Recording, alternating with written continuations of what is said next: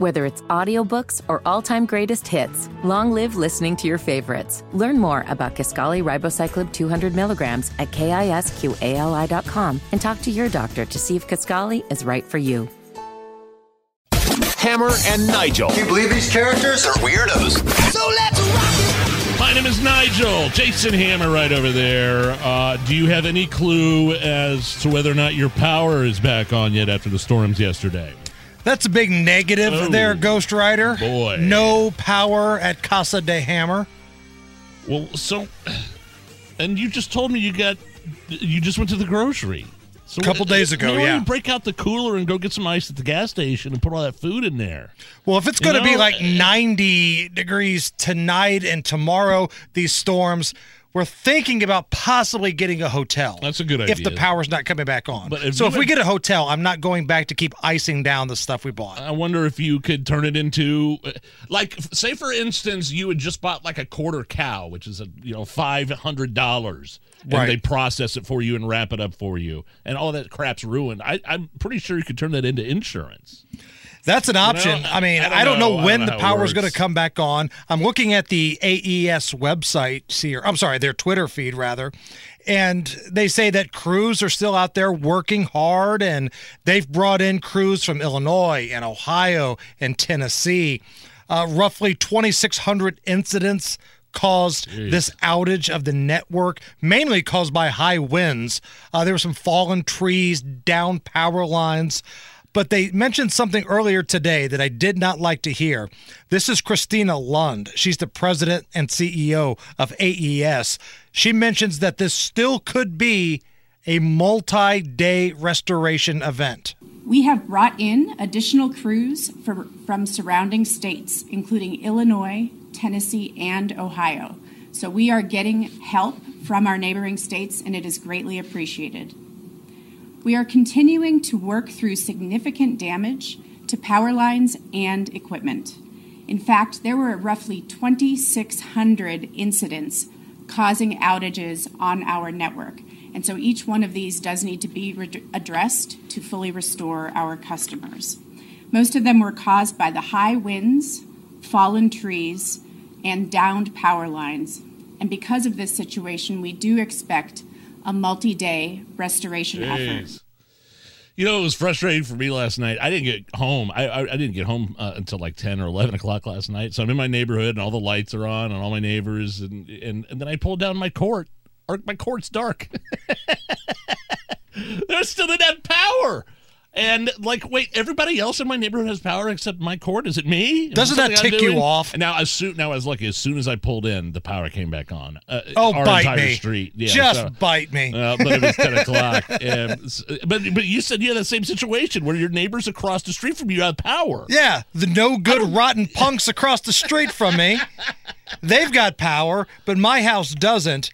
Now, if you're looking for some advice, if you're like me and you're still sitting in the darkness and there's some severe weather coming, there's some heat coming, you're not quite sure what to do, take the advice of Boss Hogsett, stay safe and drink a lot.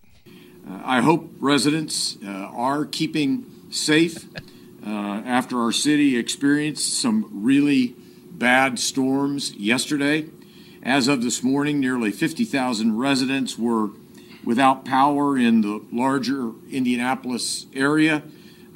With the heat advisory in effect, however, residents, especially those without power, need to stay hydrated and they need to stay cool. Need to stay hydrated. Okay, yeah.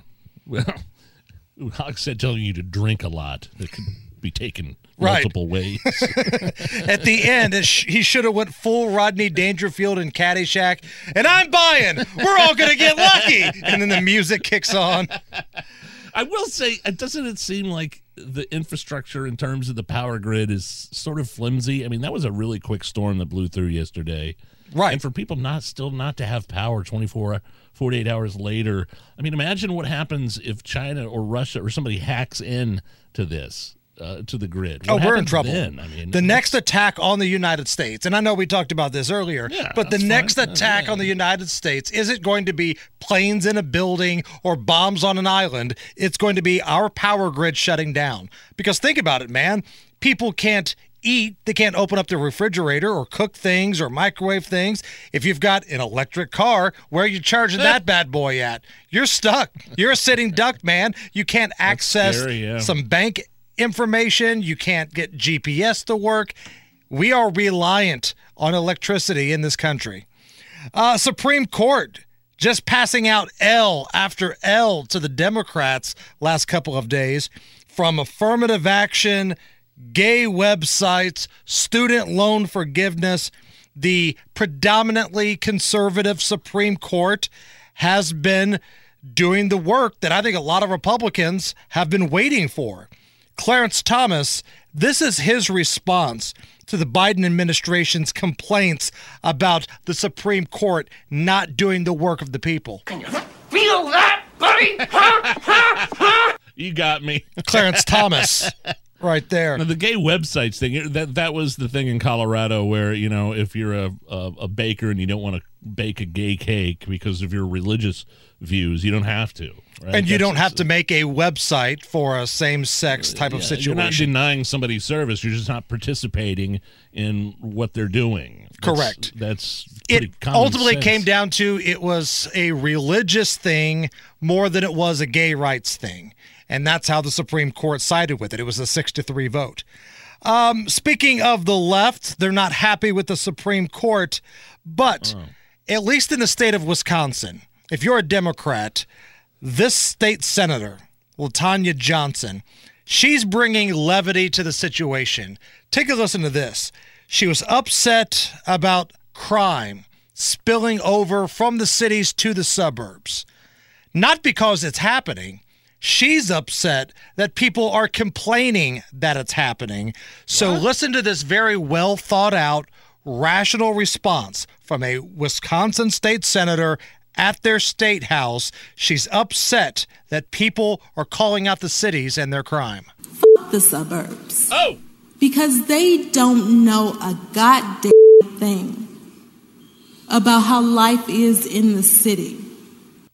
Okay. In the city. So basically, her defense of people saying, hey, I live in the suburbs, get control of your crime because it's spreading to me, was giving you Ice Cube's speech at the end of Boys in the Hood, whether they don't know, don't show, or just don't care about what's going on in the hood. And by the way, what if you live in the suburbs but work in the city? Am I still not allowed to have an opinion then? Like, they should print T-shirts. The Republicans in Wisconsin should print T-shirts. F the suburbs. This was an elected official. These are the people that are running things, right? Right. The suburbs. Because they don't know a goddamn thing about how life is in the city. I mean, I know a little bit about it. I mean, my family lives in downtown. Right. Right. Like, I mean, I know she's from Wisconsin, but just because you live in the suburbs doesn't mean you can't be concerned about what's going on in the city. What a lunatic. And we spoke to Johnson County's prosecutor. Yeah, it's okay to be concerned about lunatics from one area going to another.